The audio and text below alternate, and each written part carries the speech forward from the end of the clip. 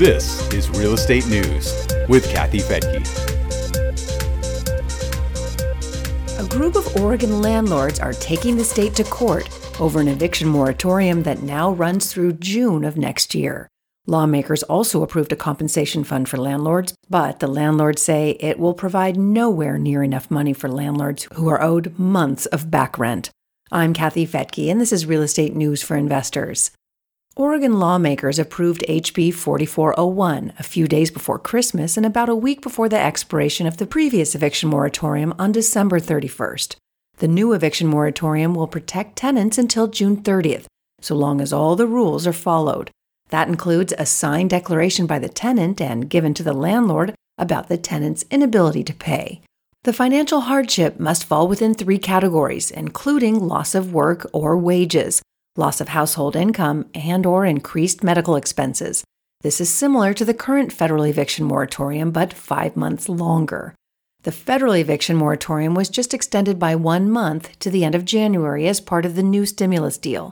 HB 4401 also includes a $200 million rental assistance fund. Landlords will get the lion's share of that money in the form of a $150 million landlord compensation fund. Landlords who are owed back rent can apply for compensation, but they'll also have to forgive 20% of what they're owed. The other $50 million will be used to help tenants pay their rent. It didn't take long after the passage of that bill for landlords to file a lawsuit. 3 of them did so, claiming that eviction bans authorized by the state and 2 others in Multnomah County and the city of Portland are unconstitutional because they interfere with active legal contracts. They say forcing them to keep tenants who aren't paying rent is like stealing property without compensation. One of the plaintiffs is landlord Mo Farhood, who owns 61 apartment buildings with more than 1,200 units.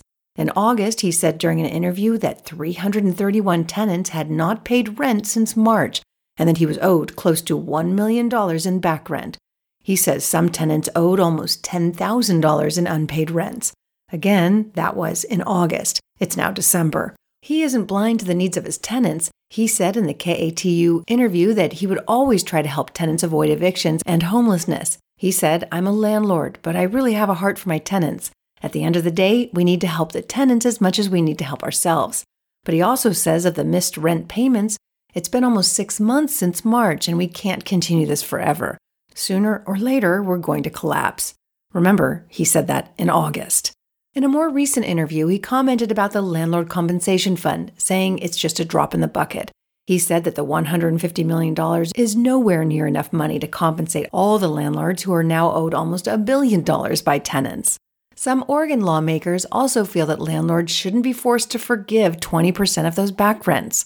Representative Mark Meek said in an interview, "Why is it that Oregon housing providers are being forced to forego 20% of their revenue and waive all their rights just to access relief?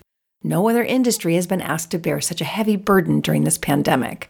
This is not a final solution to the problem, and we all hope it will end soon as we understand the virus better and continue to discover new healing modalities. But until then, many landlords are trying to pay property taxes, utilities, maintenance, and other bills without enough income to cover those obligations.